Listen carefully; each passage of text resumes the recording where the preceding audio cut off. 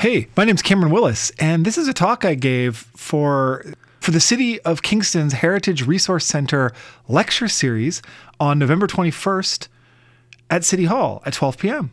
called Naturally We Got Hostile, Voices from the Kingston Penitentiary Riot of 1932. Enjoy. For 4 days in October 1932, during the height of the Great Depression, prisoners at Kingston Penitentiary revolted, protesting conditions in the prison until the guards and militia regained control. The shock of this event led to public calls for prison reform, changes within the prison system, functionally led to the fall of a federal government, the Bennett government, and led eventually to the 1938 Royal Commission on the Penal System of Canada, which is the framework for our modern correctional system. How did this talk come about? What reason did I ever have for wanting to be up here in front of you discussing this matter? Well, the story of the riot has usually been told using only a handful of government document reports and the newspapers.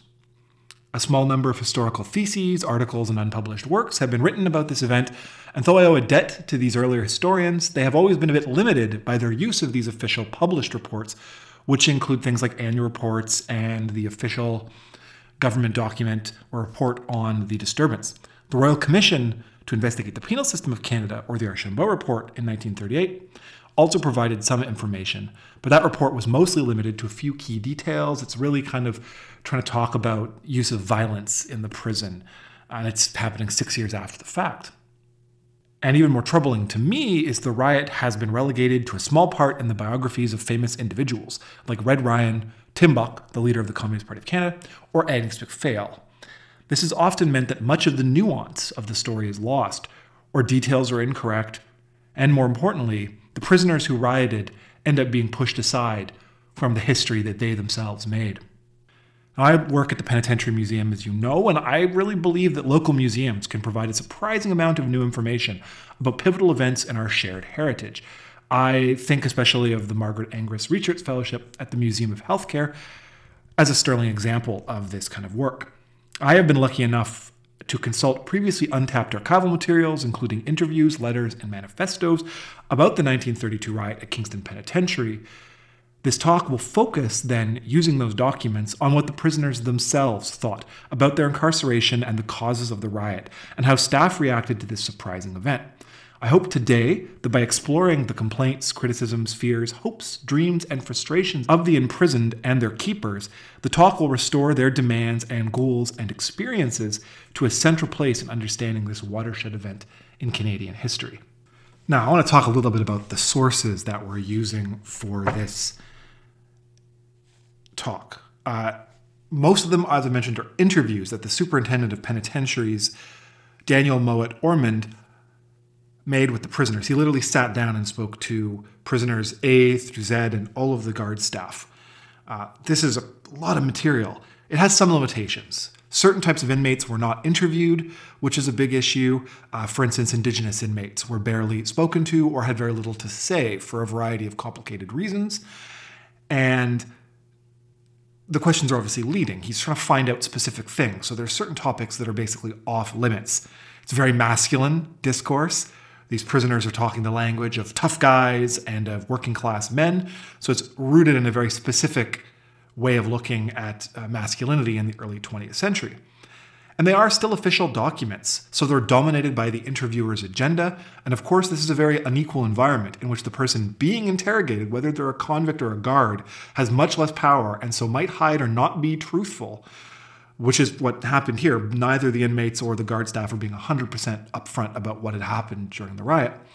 And that's compounded, so they're actively fighting against the interview. And one thing before we start, I wanted to make some notes on terminology and words, because words, we have to be accountable to today and to the context of yesterday at the same time. So, for instance, I am using the language of convicts and inmates. That's not how we would prefer to refer to prisoners, but that's how they were spoken about in the 1930s. It's how they talked about themselves. And instead of using correctional officers, we'll be using guards, officers, or staff interchangeably, because that is how they were discussed in that time period. And so in talking about the riot, I'm going to mostly stay away from penology and criminology that has, in the past, mostly been used to interpret this event.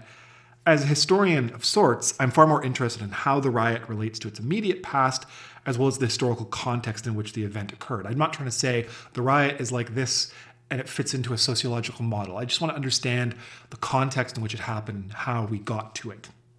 So why is this riot important? Well, it occurred at a pivotal moment in Canadian history, the Great Depression. The riot occurred nearly 3 years into a protracted economic crisis that led to mass unemployment, agricultural crisis, and the stretching of the meager relief apparatus of the Canadian state past the breaking point. The crisis struck those already on the margins and already in precarious employment. Renters were evicted, seasonal and part-time workers lost their jobs, immigrant communities were badly hit as well. But financial ruin devastated hundreds of thousands of people. Economic crisis compounded upon social crisis, the dissolution of families, the great movement of those seeking work, but also the unemployed marches, the hunger strikes, the eviction protests, and the strikes organized against worsening conditions. This is what need be called the politics of chaos, as social crisis became political crisis, which encouraged the growth of new ideas or the return of old ideas with new vigor, from social credit to technocracy to communism.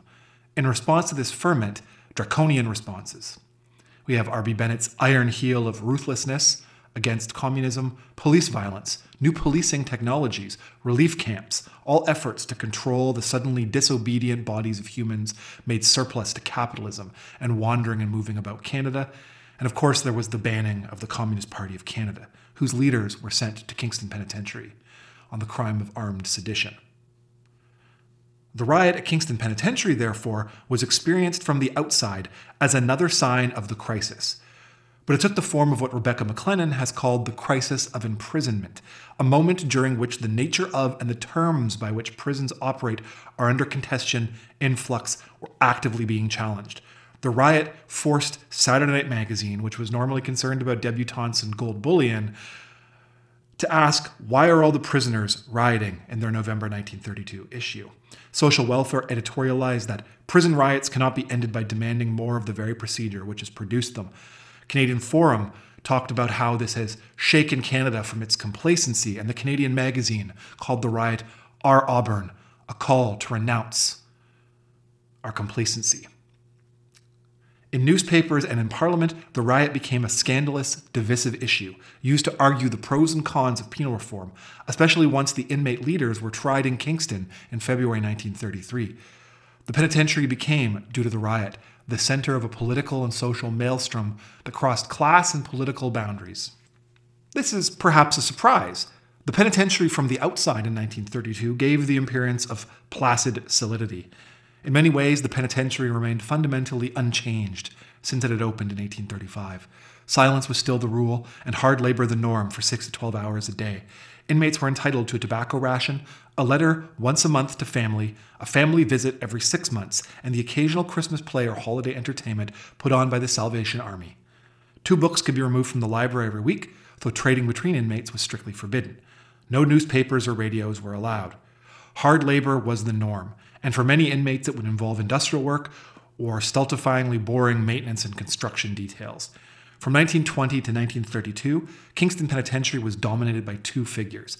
Superintendent William St. Pierre Hughes, the brother of Sam Hughes, the disgraced Minister of Militia during the First World War, and Warden John Ponsford. Both felt that ensuring the rules and regulations were uniformly and fairly enforced, for good or ill, was central to the disciplinary and rehabilitation efforts of federal prisons in the 1920s.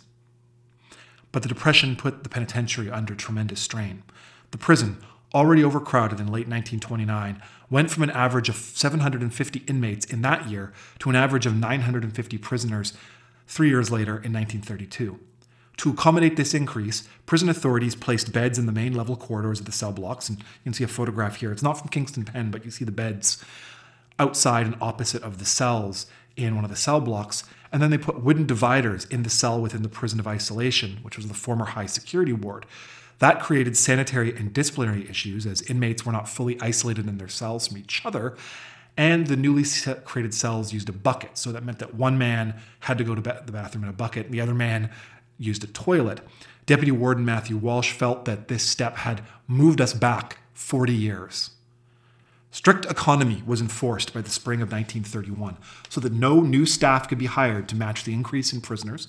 The handful of programs were canceled to save money, and government contracts for inmate labor dried up. So prisoners on the inside were starting to experience it as people on the outside were, as lack of work, idleness, no hope for the future.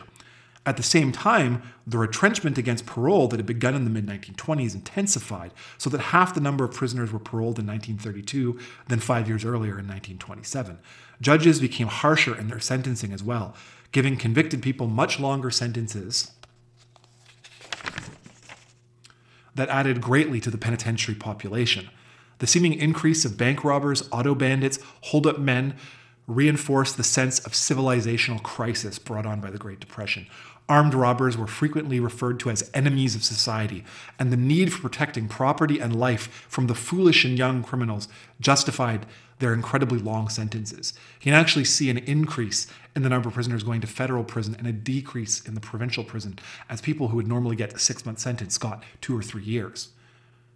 "We are sitting on dynamite," was one guard's description of the situation at the penitentiary. 2 sparks added to it: the attempted escape in 1931 and the arrival of communist prisoners shortly after that. The first, which happened in August 1931, involved 5 inmates, O'Brien, Garceau, Mackenzie, who planned an insurrection as part of their effort to storm the front gate of Kingston Penitentiary. They were caught because several other prisoners ratted them out, including a long-termer named McMullen, who had escaped in 1923, and we'll mention him again as this story goes on. This escape attempt had one major effect. It led the staff assuming, in the words of Keeper James Donahue, that any trouble would be a smokescreen for escape.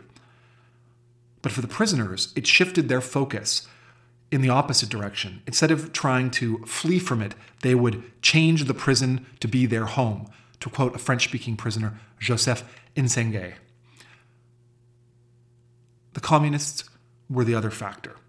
Perhaps more ink has been spilled on the topic of the communists at KP than on any other subject about this riot. They even have a play about it. Here's the cover, 8 Men Speak. A mythology was created about the incarceration of the communists. And, a lot of effort was made to blame them for the riot, and I don't think it's their fault exclusively. In fact, the government said at the time that weak-willed minds would be led astray by communists, and that's what had happened with the prisoners at Kingston Pen. The communists were certainly more responsible than some accounts give them credit for.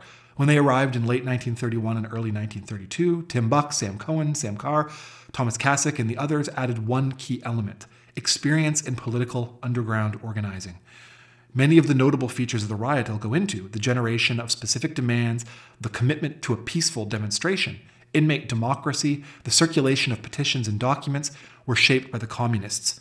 Tim Buck, leader of the Communist Party of Canada, described the prison as pulsating with new ideas, and all the prisoners talking penology this and penology that in the 3 months before the riot. Now, how was this organizing accomplished? Rarely did the prisoners themselves speak about this in their testimony. I'm sure they wanted to keep their methods as secret as possible. But the details of their communication are fairly clear from memoirs and from officer testimony. Inmates were well aware of the places to exchange notes or kites in inmate slang. The laundry room, when exchanging soiled or damaged clothing, would allow them to hide notes. Feeding times, fishing or casting notes between tiers and cells with smuggled twine and wire was common. The use of code words, what the guards called a parley. Feathers, for instance, was slang for cigarette papers. They would wait until the guards were not present to loud whisper a message through the ducts or have it passed along the range. Messages could move through the prison very quickly. To quote one guard, word was passed around the whole wing and cells, relayed from B to D, from E to F, and from G back over to H in half an hour. Certain inmates placed in trustworthy positions, messengers and inmate clerks, often living in the first cell of the range, where other gangs would pass them by, could be an organizer. And often a few men from each department would talk and between each other, getting looks, hand signals, and notes. Some even openly read manifestos and literature at their workbenches and were caught doing so with surprising frequency. And when I say manifesto, I do mean manifestos, and I'll put 2 of them up here on the slides in a moment. Several officers mentioned they would find communistic propaganda spread throughout the prisons. 2 examples are especially notable. One was written by Albert Garceau. We'll talk more about him as we go on. who wrote in his manifesto for the reform of the prison system of Canada that it is undeniable that the penal system itself is an important factor in the rate of increase of crime. After long and careful study of the effects of prison life upon an inmate, I am convinced that the only method of reform that can succeed is the one that would enable a man to reform himself. For reform to be effective, it must come from within, and facilitating reform must be the chief goal of the prison. And then there was a second manifesto called Barbarism and Civilization that over 36 copies were found in the prison, which outlined what the goals of the penitentiary were, what the nature of inmate labor was, and the biological necessity of prisoners to have recreation, and concluded our penal institutions are a colossal failure. This circulation of propaganda had an effect. Several officers described the change in inmate attitudes. Guard H. Robinson noted that they did not seem to be under any discipline and that the prisoners did not obey orders. Adding to this, new leadership took over the penitentiary in early 1932. Warden Ponsford stepped down and a new officer, Gilbert Smith, took over, who was from head office and inspector of penitentiaries. A new deputy warden and chief keeper were appointed. The deputy warden was named Matthew Walsh and the chief keeper was Norman Archibald. We're going to talk about them a lot, so I thought it was important to mention who they were. What we can reconstruct from the letters and reports and the interviews and transcripts of those after the riot is that tension and anxiety grew in the prison over the summer and fall of 1932. In August 1932, the 200 inmates in the prison of isolation staged a hunger strike over the discovery of maggots in the porridge. Several noisy demonstrations, isolated to a single range or set of cells, occurred throughout October. Finally, a strike in Stone Shed No. 1 on October 13, 1932, brought matters to a head. A 25-year-old officer, Guard William Boucher, was placed in charge. He was inexperienced and probably shouldn't have been left alone, and was widely disliked by the inmates. They felt he was, in fact, overdoing it in order to make them like him or fear him. Edward Cotta claimed that Boucher would come along and bother the boys when they are at work. The men rose up over that. The strike was organized by inmates Dion and John Saunders. As it seemed, the minute Saunders got to his bank, they began dropping here and there all over the shop. They just stood by them and did not work, thanks to his signal. 3 inmates then explained the situation to the deputy warden, Matthew Walsh, who removed Boucher from the shop, but also removed the 3 spokesmen and had them put in the hole and paddled without a proper trial. This step merely incensed the other prisoners, one of whom, a repeater and convicted housebreaker from Chatham, Clifford French, said that these 3 men are no more guilty than I am, and I had nothing to do with it, whatever. They stood up to defend the others. The strike on October 13th became a cause célèbre in the prison. Many inmates during the investigation mentioned Boucher and the punished spokesman, even if they had never met them or had no idea who they were personally. And the strike appears to have incited the demonstration to come. Over the next few nights between October 13th and the 17th, a date and a time, 3 p.m. on October 17th, was set for the demonstration and the downing of tools and the marshalling of prisoners in the shop dome. That morning, several inmates warned individual officers to watch your hat. But of an organized response, one guard remarked, there was none. When the power was shut off and tools downed in the blacksmith, shoe shop, tailor shop, tin and paint, and laundry, and the men went out from the shops with the perfect intention of not breaking anything, just going out in a body and stating our requests, in the words of Sam Cohen, the riot was on. In the tin and paint and mailbag shops, inmates rushed the doors and, when they found them locked, held the line until they were liberated by other prisoners from the outside.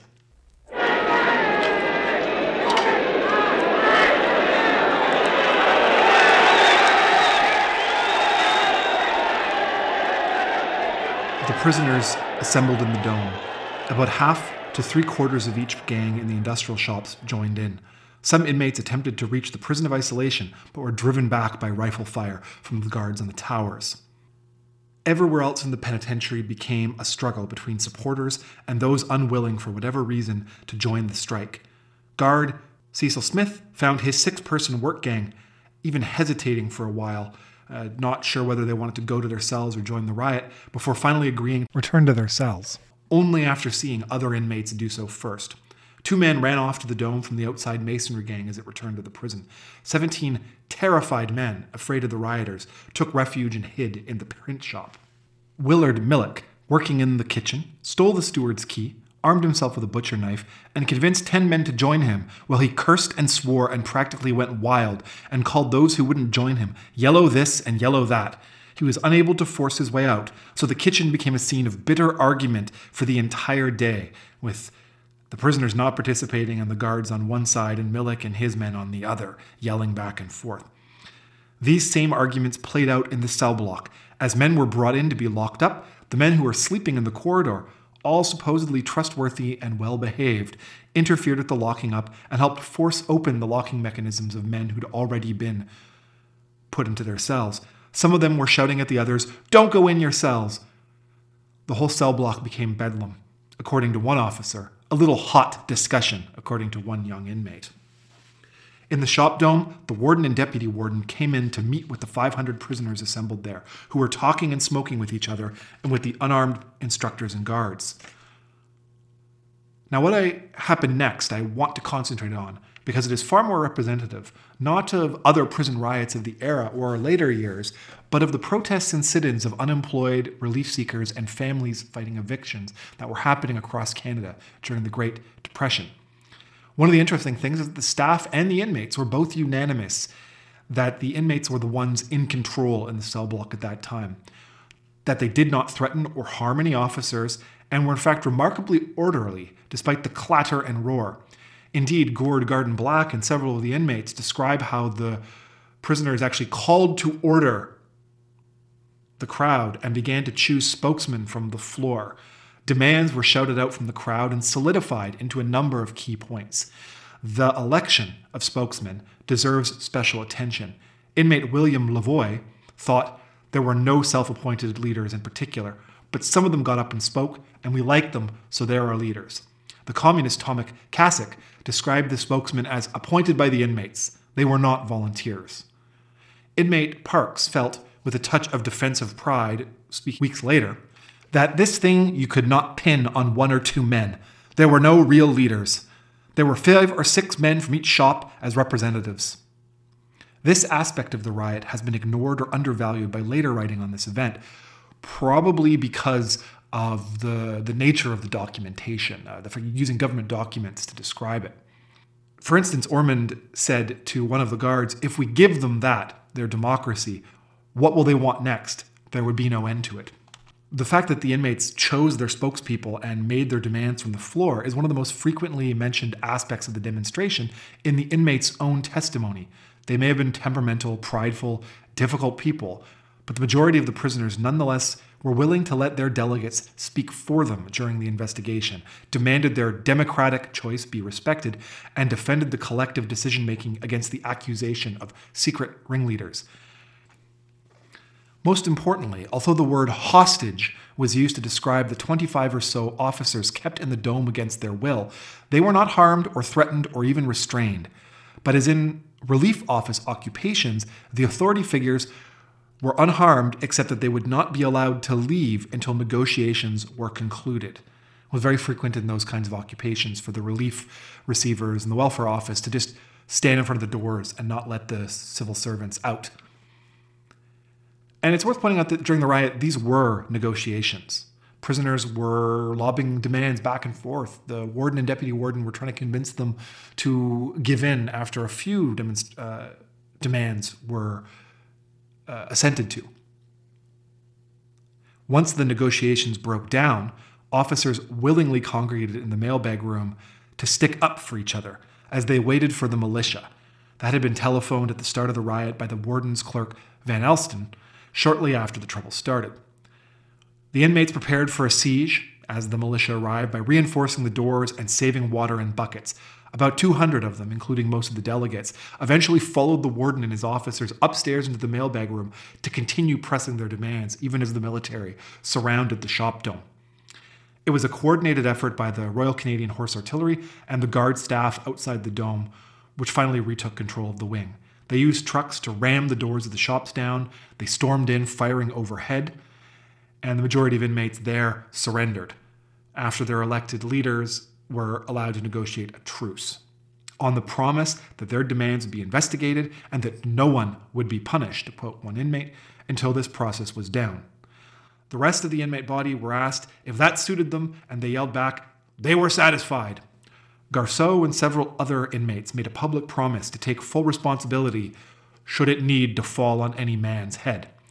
These same inmates and other inmates like Sidney Lass, who was an organizer in one of the ranges, were allowed to spread the word in the cell blocks, talk to the men about the sacrifices made today, and calm them down with the full knowledge that an investigation had been promised and that the demands they had made that day would be passed on to Ottawa. Over the next 2 days, the prison seemed to return to normal, except that the prisoners were now talking and cocky. They had an attitude that they had pulled off something, that they had put over a good job, in the words of guard Lauren Kelly. And inmate Price thought the demonstration showed it could be done, meaning we could take control of the prison. When Superintendent Orman arrived to begin his investigation, he announced his intention to meet only individual inmates and not their elected delegates, which, along with the failure to give the prisoners their exercise and the decision of a group of officers without the permission of their superiors to not feed 40 of the alleged ringleaders, well, that incensed the prisoners. One of them told Orman to his face, "You broke your word. You started taking the men up one at a time. You would not have a delegation come up the way the men wanted. Then we started to make a demonstration." By voice vote, so each inmate calling out "ay" or "nay," inmates in the prison of isolation, including men who were previously not involved in the riot, voted for a coordinated refusal to participate in the superintendent's investigation.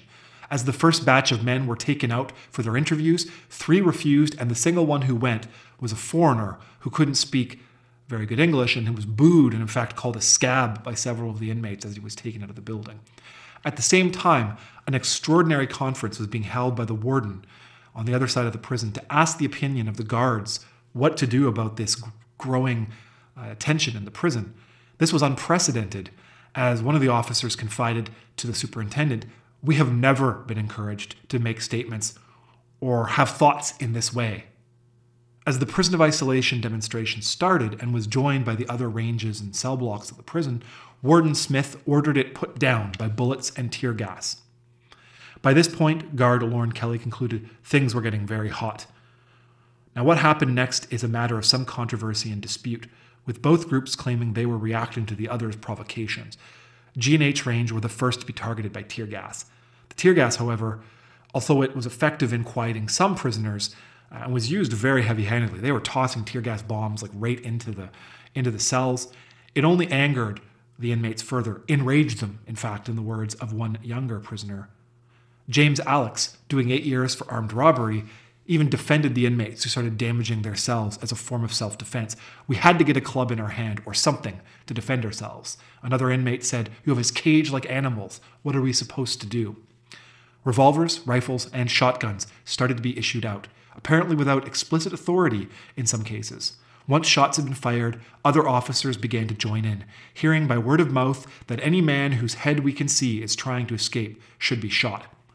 Shots rang out across the prison yard. Prisoners, angry and terrified, threw mattresses over their bars or actually dug out of their cells using improvised tools into the ducts that run behind the cell blocks. Some guards stood around, unsure of what to do, or others in organized groups fired at the cell blocks. Some of the guards, all nerves and heavily fatigued, moved in small groups without direct orders along the ranges and ducts, firing at point-blank range. Veterans of the Great War, among both the staff and the prison population, described this night as a bit like being in the trenches. Although this was the period during which Tim Buck was famously shot at, which he later claimed was an assassination attempt, many other inmates were hit by stray bullets during the night. William Lavoie, who we heard from earlier, even brought the spent bullets to his interrogation, telling Superintendent Ormond, "I'm going to keep them for souvenirs." Well, inmate 1865 Scarborough showed the wounds caused by about 30 shots of buckshot that hit me once in the lip and once on my eye. The shooting and shouting ended long after dark had fallen. That day, the order and discipline of the penitentiary had functionally dissolved. The boundaries between inmates caused by the silent system and their cells and the hierarchy of the staff ceased to function. The authority and command structure of the staff, semi-military and described by guard Harry Hauntz as vague and by guard Ribbons as strict, ridiculous, and inflexible, essentially collapsed as no effective organization and no effective directions were being given. And the prisoners knew that something had changed that day and that night at the penitentiary. Sam Cohen told the superintendent that the officers lost their heads and did more damage to the prison than we did. And Louis Gallo reflected a week after the riot that we showed we had control of the prison. The prisoners had more control than the officers, to a certain extent. In a moment of the carnivalesque, roles reversed, and the inmates retained far more order and discipline for those few days than their keepers, many of whom said, "I've never seen a thing like this."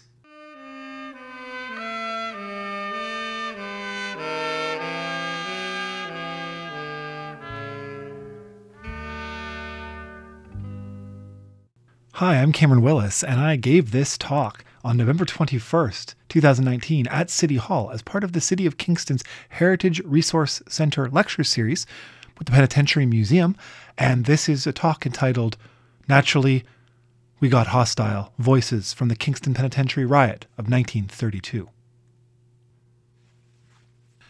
Now, the question of why prisoners riot has vexed prison administrators, legislators, the general public, and criminology and penology students since the inception of those fields. In the case of the 1932 riot at Kingston Penitentiary, the riot's causes and meaning was particularly contested right from the start. The administration and staff of Kingston Penitentiary offered their explanations to the superintendent during his investigation. Consensus was that discipline has slacked off bit by bit for years, according to guard Robert Clark. But no one on the staff of Kingston Penitentiary could say when exactly the purported decline started. Was it 2 years ago, 5 years ago, in 1920, in 1912? Long-termers and prisoners in for very long sentences were blamed for the riot. And certain inmates, especially McMullen, who we mentioned before, were supposed to have been the brains behind the insurrection, which is not true, but that's what the officers thought. They couldn't believe that it wasn't a setup by a few long-running criminals in order to try to escape from the prison. Some of the guards blamed the communists. Others blamed the Jews. These explanations filtered into Orman's official report, the government's explanation, and that of many newspapers, in which communism was blamed for the riot, but it was also used to justify the continuing incarceration of Tim Buck and the other men from the Communist Party of Canada. Now, interestingly, this didn't stand with some members of the public. The Orthodox Patriarch of Toronto, in fact, stood up and said, it can't be communism. I've seen the conditions in Kingston Pen. They're worse than you're letting on. But an ex-convict and former soldier actually wrote to the superintendent during his investigation, arguing that Mr. General is attempting to shift the blame somewhere. The hole with rats, damp, darkness, filth, where the Canadians are put, I suppose that was all planned in Moscow too? Give the boys what they want, or you never know. It's kind of a veiled threat right there. So the question comes up, we've been hearing about what the prisoners demanded, the democracy they had in demanding it. What were the things the boys, quote unquote, thought should be granted? What compelled them to risk life and limb to contest the prison authority? Now, the most widespread demands were actually very prosaic and seemingly very small. Tobacco and cigarette papers, newspapers and more letters, entertainment and recreation, school books and changes in the way work was assigned. Many staff and inmates who refused to join could not believe, though, that these men have went to all this trouble to get organized, to get a few cigarette papers. And yet, as inmate D. Lloyd testified, the longer one is in here, one loses all perspective and small things assume great proportions. And connected to and emerging from these prosaic demands to ameliorate material conditions were criticisms of staff practices, the nature of punishment, the entire work and discipline system of the prison, and the nature and reason for incarceration itself. Prisoners framed their demands in terms like respect, transparency, fairness, trust, which became collective goals and values that were shared aspirationally by all of the incarcerated at Kingston Penitentiary. The most basic of organizing demands was for cigarette papers. Inmates were issued a ration of tobacco each week, but since 1929, no means of rolling the paper into cigarettes had been provided. Prisoners instead used newspapers, magazines, Bibles, and toilet paper to smoke their tobacco. Smoking papers were thus universally the one demand almost all of the inmates, aside from a handful, agreed with, even the prisoners who didn't take part. Inmate 2764 Thomas Alton, who did not join the riot because there was no use fighting the government, still thought that smoking that toilet paper is a disgrace to the British.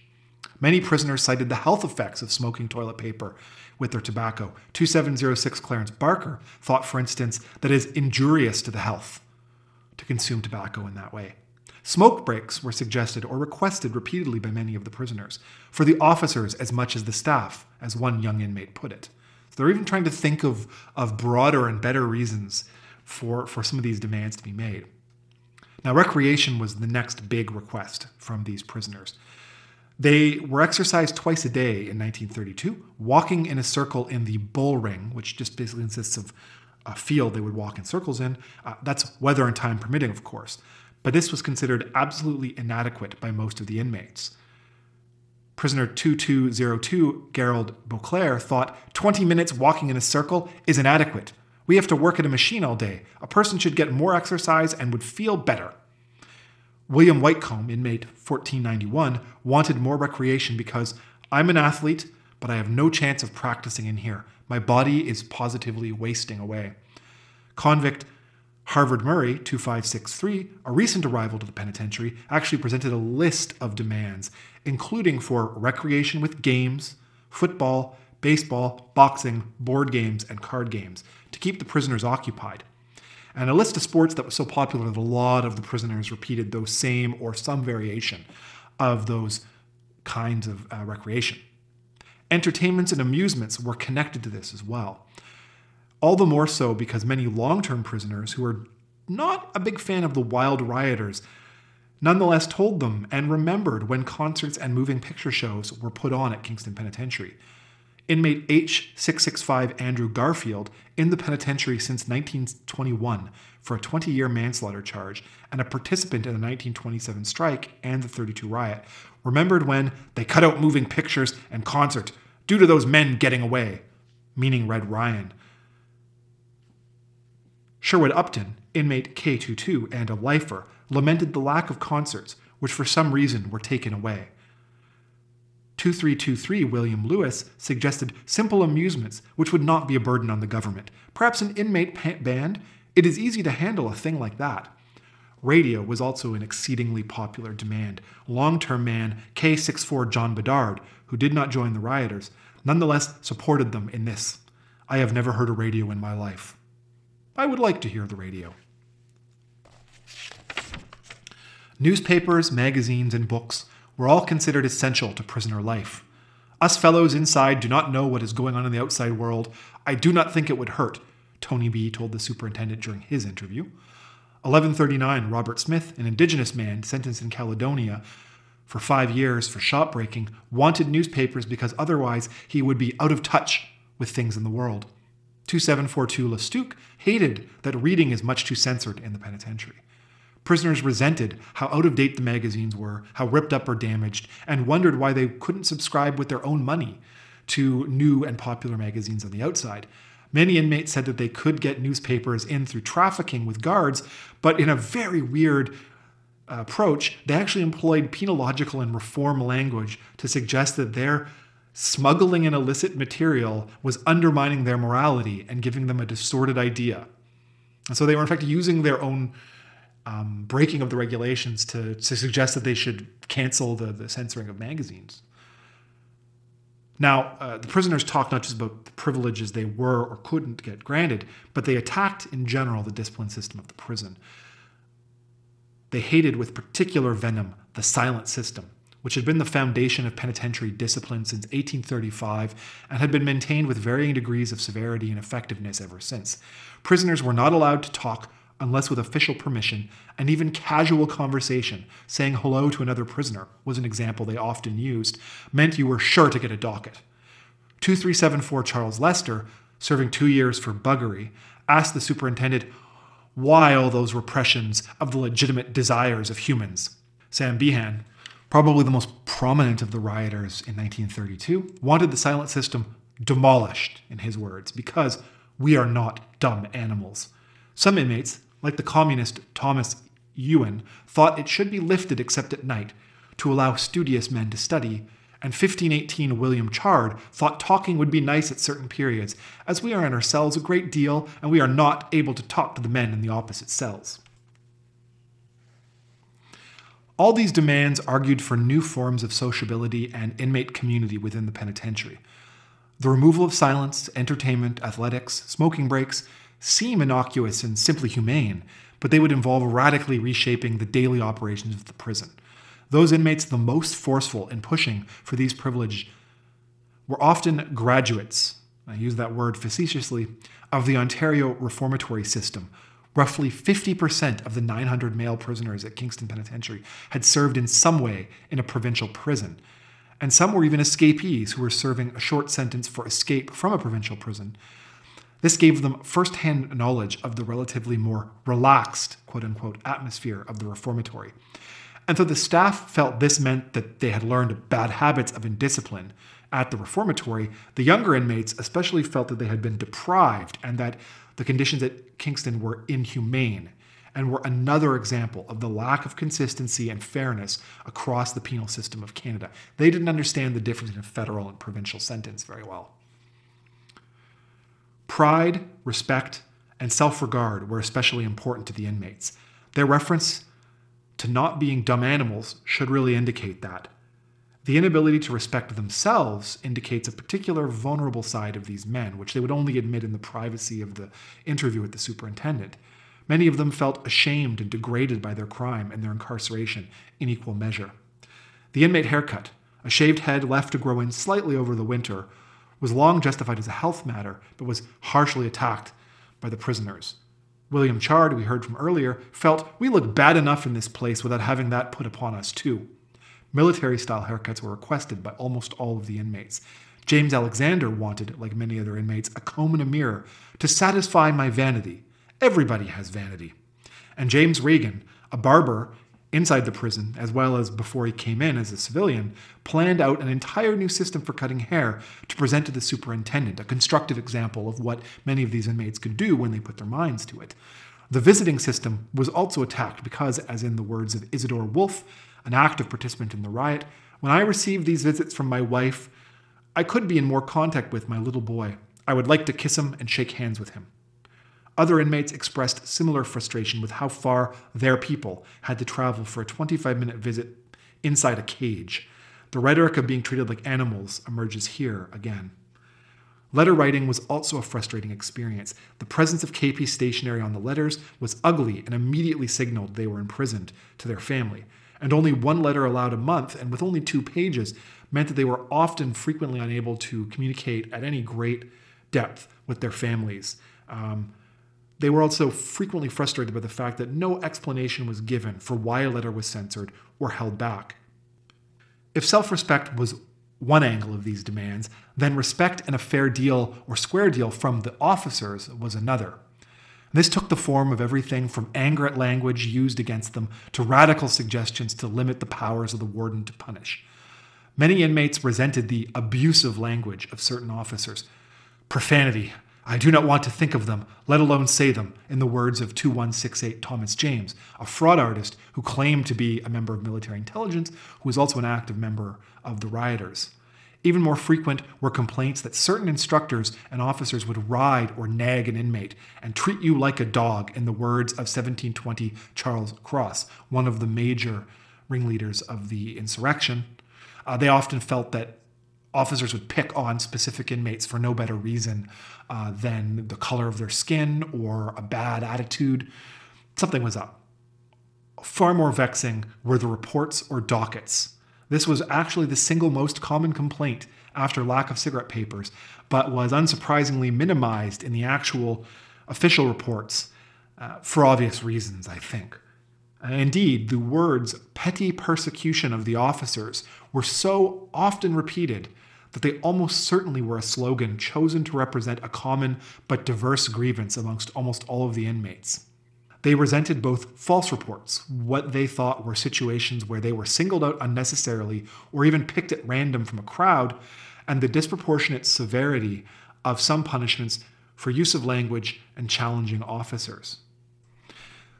2264 Clayton Webb summarized these feelings or suspicions well, noting that regardless of whether you are guilty or not, you cannot explain this to the warden. The officer's word is always taken against yours.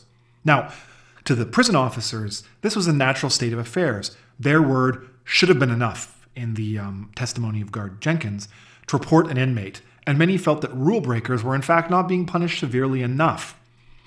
The prisoners found it especially galling that there was an utter lack of transparency. An officer did not have to be present when the reports were read or presented to the inmates, and so many of the prisoners felt that they were being written up on the word of somebody else who didn't have the courage to face them eye to eye. Officers were not felt to be fair dealing with inmates, and fairness and honesty were repeated constantly as aspirational desires by the inmates.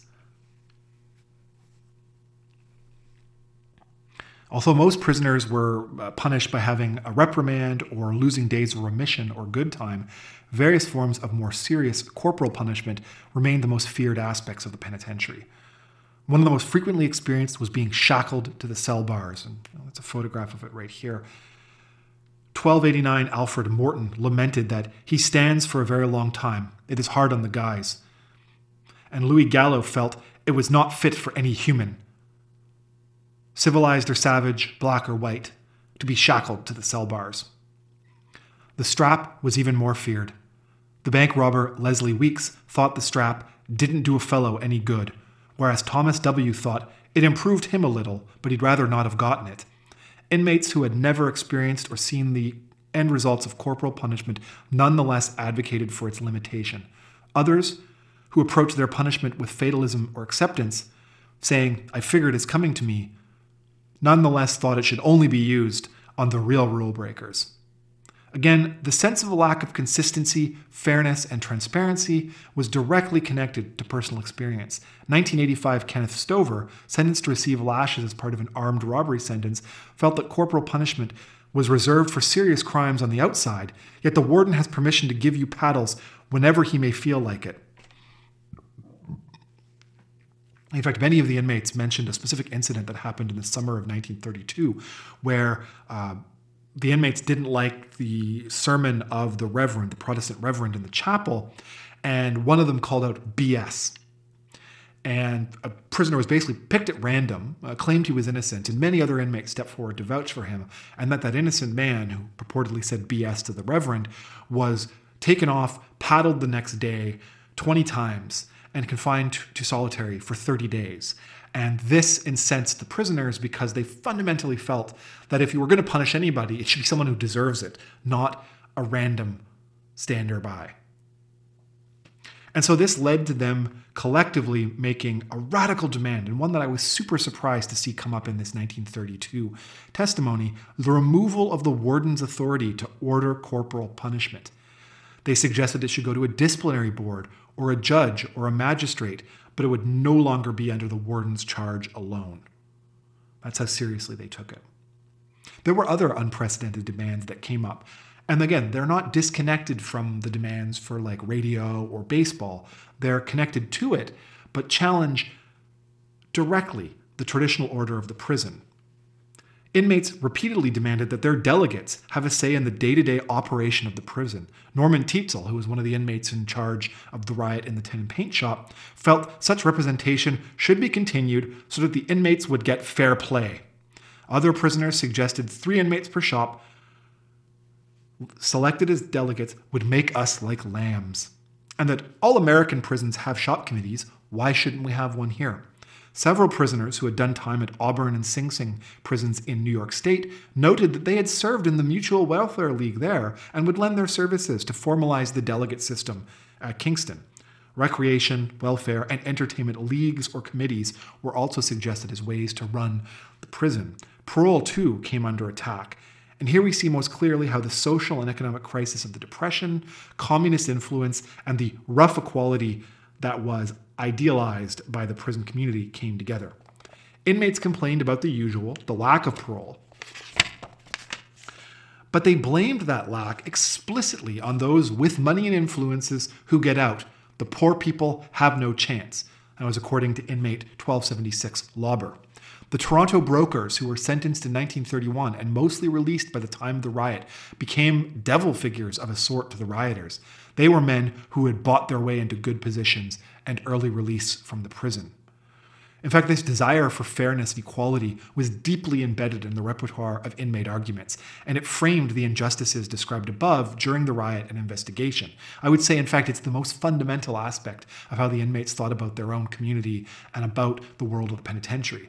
John Maurice, perhaps, put it best: every man should have the same opportunities here. Each man should get a fair break, same opportunity, and same chance. Favoritism and partiality towards certain inmates by the officers was also deeply resented. Many inmates accused unsuitable men, that is, men who did not support the rioters, with monopolizing choice jobs in the prison. Now, in the typical prison community of the early 20th century, influential prisoners like Red Ryan, McMullen, bank robbers, escape artists, were supposed to be given preferential treatment in exchange for keeping other inmates in line and sort of setting the tone of the prison administration. But the riot disrupted this pattern in a really interesting way. People like Ryan and McMullen were not in the inner circle of the planners. They did not take part in the riot, and in fact seemed opposed to it. 2364 Ronald Jeska, a young car thief and robber from Toronto, explicitly supported the riot because he believed it would kick on the 4 or 5 men in my shop that have the instructor's ear so that I have a chance here. So he's directly connecting his personal experience of certain inmates monopolizing positions to a broader critique of how the prison should be run. Now, this anger was also directed against rats and what the prisoners called the spying system. They identified inmates who spied for favors and served the deputy warden directly as being their greatest enemies and claimed those men did it to get favors in the penitentiary. Now, interestingly, the rats themselves, who were interviewed by the superintendent, returned that sentiment, that venomous dislike. A secret letter from 2707 Jameson, who was one of those spies, to the warden reveals the attitude of some of them. The leaders of this riot are mad dogs, and you know what must be done to mad dogs. The broad critique of the penitentiary extended even further into questions about the purpose of incarceration itself. Ormond was repeatedly surprised to be asked by the men he was questioning, "Is this place supposed to reform us?" Willard Millick, we heard from earlier with a butcher knife, claimed, "I was under the impression before I came here that this place is for reformation, and I think that is the opinion of society." Alex Mustard felt that a man comes here to be reformed, and instead, because of the conditions of the prison, we want to get revenge when we get out.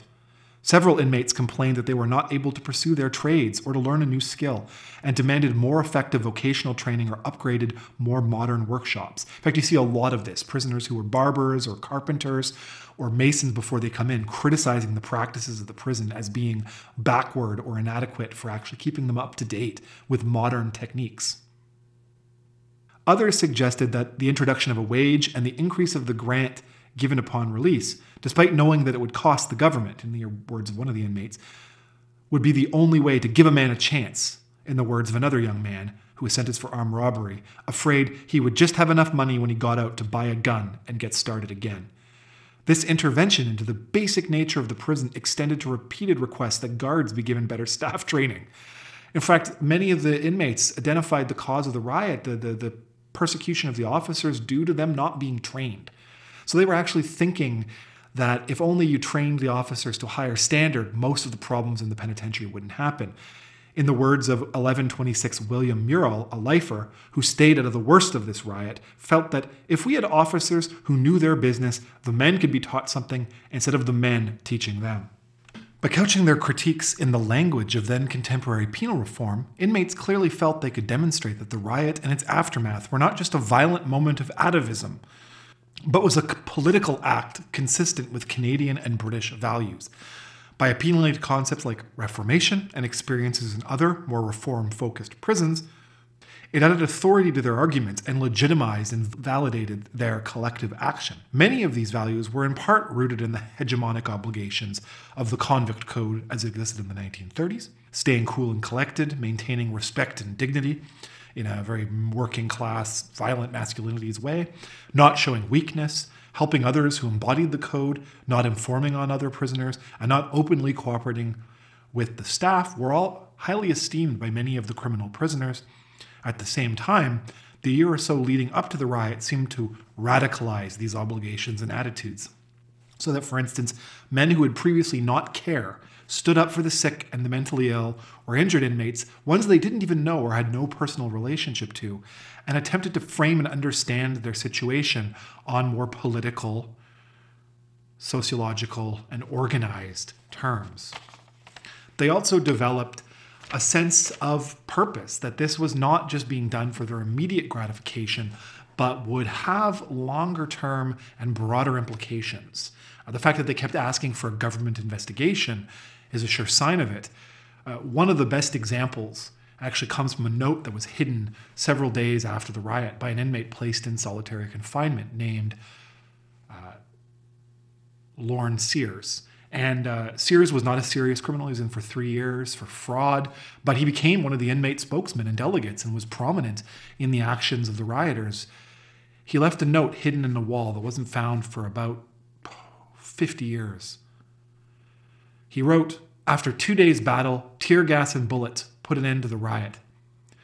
But I'm writing this note to give you a slight idea of the riot so that you know how tough it was in those days prior to 1932. So cheer up. It is easy for you who will be doing time when you find this little note. Please let me know when you find it." Of course, no one did until the 60s. But we get a sense of futureness, a sense of the way in which the riot is going to create a better world, which is a fascinating way of thinking about it. But it really does fit into a lot of Depression-era protests and demands that immediate material actions will produce broader, historically important successes. And so that gets to our conclusion. What were the successes of the riot? Well, most of their material demands were met. The riot led to enormous changes in regulations. The correspondence was expanded, the silent system was lifted in part, sports were introduced, a wage was introduced, vocational and education training increased, radio and games were brought in, and even the procedures for giving reports and punishments on the part of the guards were changed. Better training and retraining of staff was instituted, and a greater focus on social welfare training in new recruits was made. Some of the bigger demands: removal of corporal punishment, inmate committees, rehabilitation measures took much longer to implement. The riot created a sense of confidence and a sense of shared struggle amongst the inmates. It taught them the value of collective action, which had the effect of encouraging further disturbances, as the pace of change was often not as fast as the inmate wanted. And any successful change reinforced the sense that protest worked, a message carried across Canada by inmates transferred from Kingston Pen to BC Penitentiary or the penitentiary in Laval or Dorchester or even provincial jails, where they might have ended up. They became known, in fact, as media-savvy, politically aware, confident, and clever amongst the prison population of Canada. And that is the legacy they left us. Hey, I'm Cameron Willis. I gave this talk on November 21st at City Hall here in Kingston, Ontario, as part of the City of Kingston's Heritage Resource Centre lecture series. It was called Naturally We Got Hostile, Voices from the Kingston Penitentiary Riot of 1932. Thanks for listening. Thank you for listening to this podcast produced at CFRC 101.9 FM in Kingston, Ontario at Queen's University, situated on the traditional territory of the Anishinaabe and Haudenosaunee peoples. The CFRC Podcast Network at podcast.cfrc.ca is brought to you by the generous support of the Queen's University Faculty of Engineering and Applied Sciences.